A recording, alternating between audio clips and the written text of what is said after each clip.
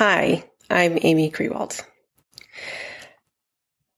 Frankie loves maps.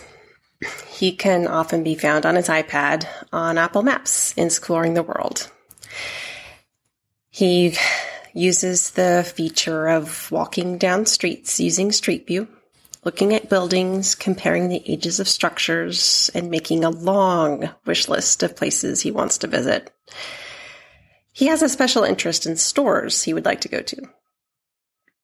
He likes looking through photos people post of places, so when it's a store, he enjoys scrolling through the photos of merchandise or simply how things are set up. He likes looking through the aisles, just browsing. It's really cool to watch. When something is marked temporarily closed or permanently closed, he asks a lot of questions about that. He wants to know the difference. What's temporarily versus permanently? He needs to know. Will they open again? When will they open again? Why did they close? What happened? This was a recent topic of conversation when he discovered Lord and Taylor on the map. There are still a few locations marked temporarily closed, as is the case of one former location at a nearby mall here in Connecticut. Finality is difficult for all of us. When my mother died, it was the first time Frankie had to deal with death and the idea of a true ending. The last time he'd ever see someone. It was a profound experience he's still processing. My mother only got to spend a limited amount of time with my children, but she had more time with the twins. When we still lived in Maryland after the babies were born, she would come to visit us frequently. That's when the dementia first started to become apparent. She started getting lost, finding her way to our house. So we sold our house to move closer to her, and we had plans to build another house in her hometown that would allow us to move her in so we could take care of her. That had been her wish for as long as I can remember. Things didn't go according to plan. Her other family members got involved when she was at her most vulnerable. They all lived in Texas and hadn't been part of her daily life for decades, but they still felt that they knew best. I was being threatened in ways that had me concerned for my children's safety.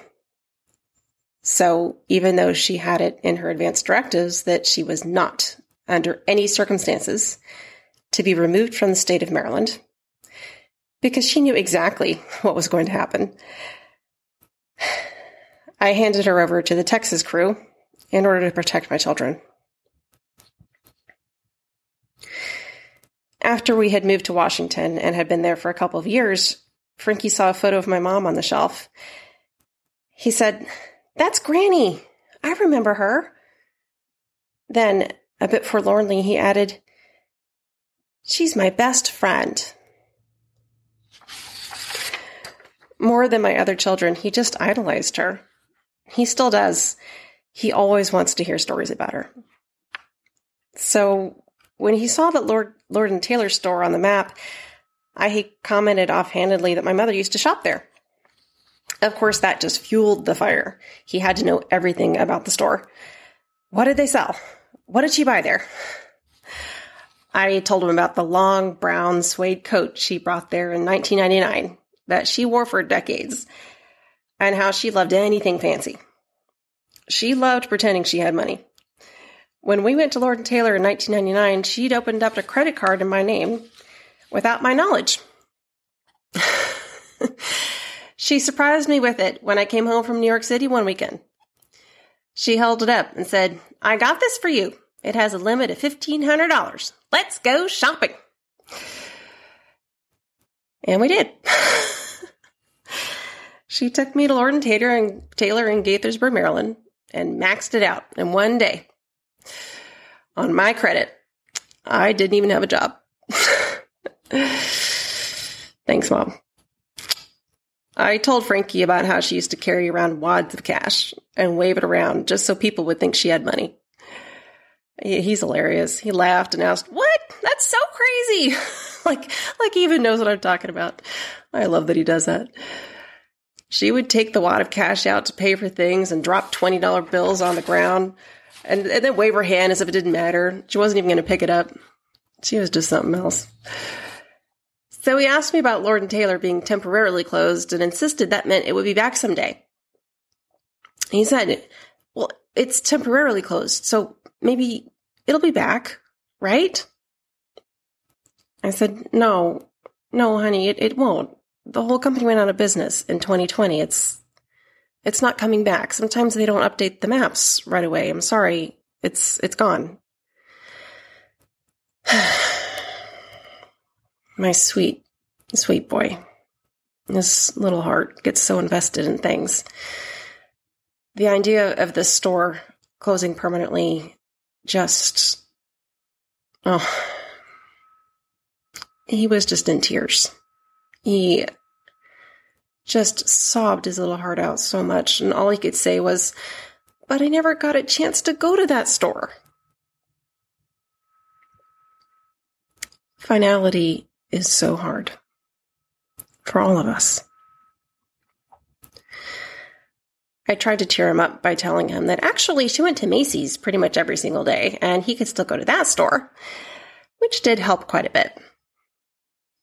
But he has still been talking a lot about Lord & Taylor and processing this loss. And it is a loss. It's an experience he didn't get to have, and he's grieving. I recognize it's not just the store. It's history. And it's a connection to a beloved family member he'll never see again. The other night, he was pacing as he was talking about all sorts of things, and then he asked me, "Was Granny sad when Lord & Taylor closed?" I said, "Oh, well, she was already gone when it closed." I wasn't thinking, so I tried to amend it, but he was too quick. "No, Mom, Granny died in 2022. Lord & Taylor went out of business in 2020. I took a deep breath. I haven't talked to him about dementia yet. "Frankie, Granny had what's called Alzheimer's. It's an illness that takes over the brain and makes someone less aware of what's happening. So I don't think she knew about Lord & Taylor closing. Alzheimer's makes it harder to do things, and it causes people to lose their memories." He stopped pacing, looked at me, and without even stopping to think about it, he said, "And now we have them."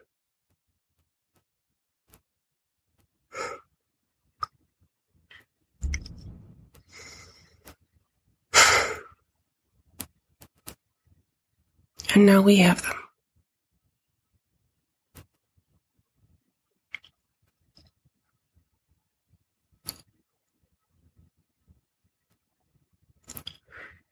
I'm smiling.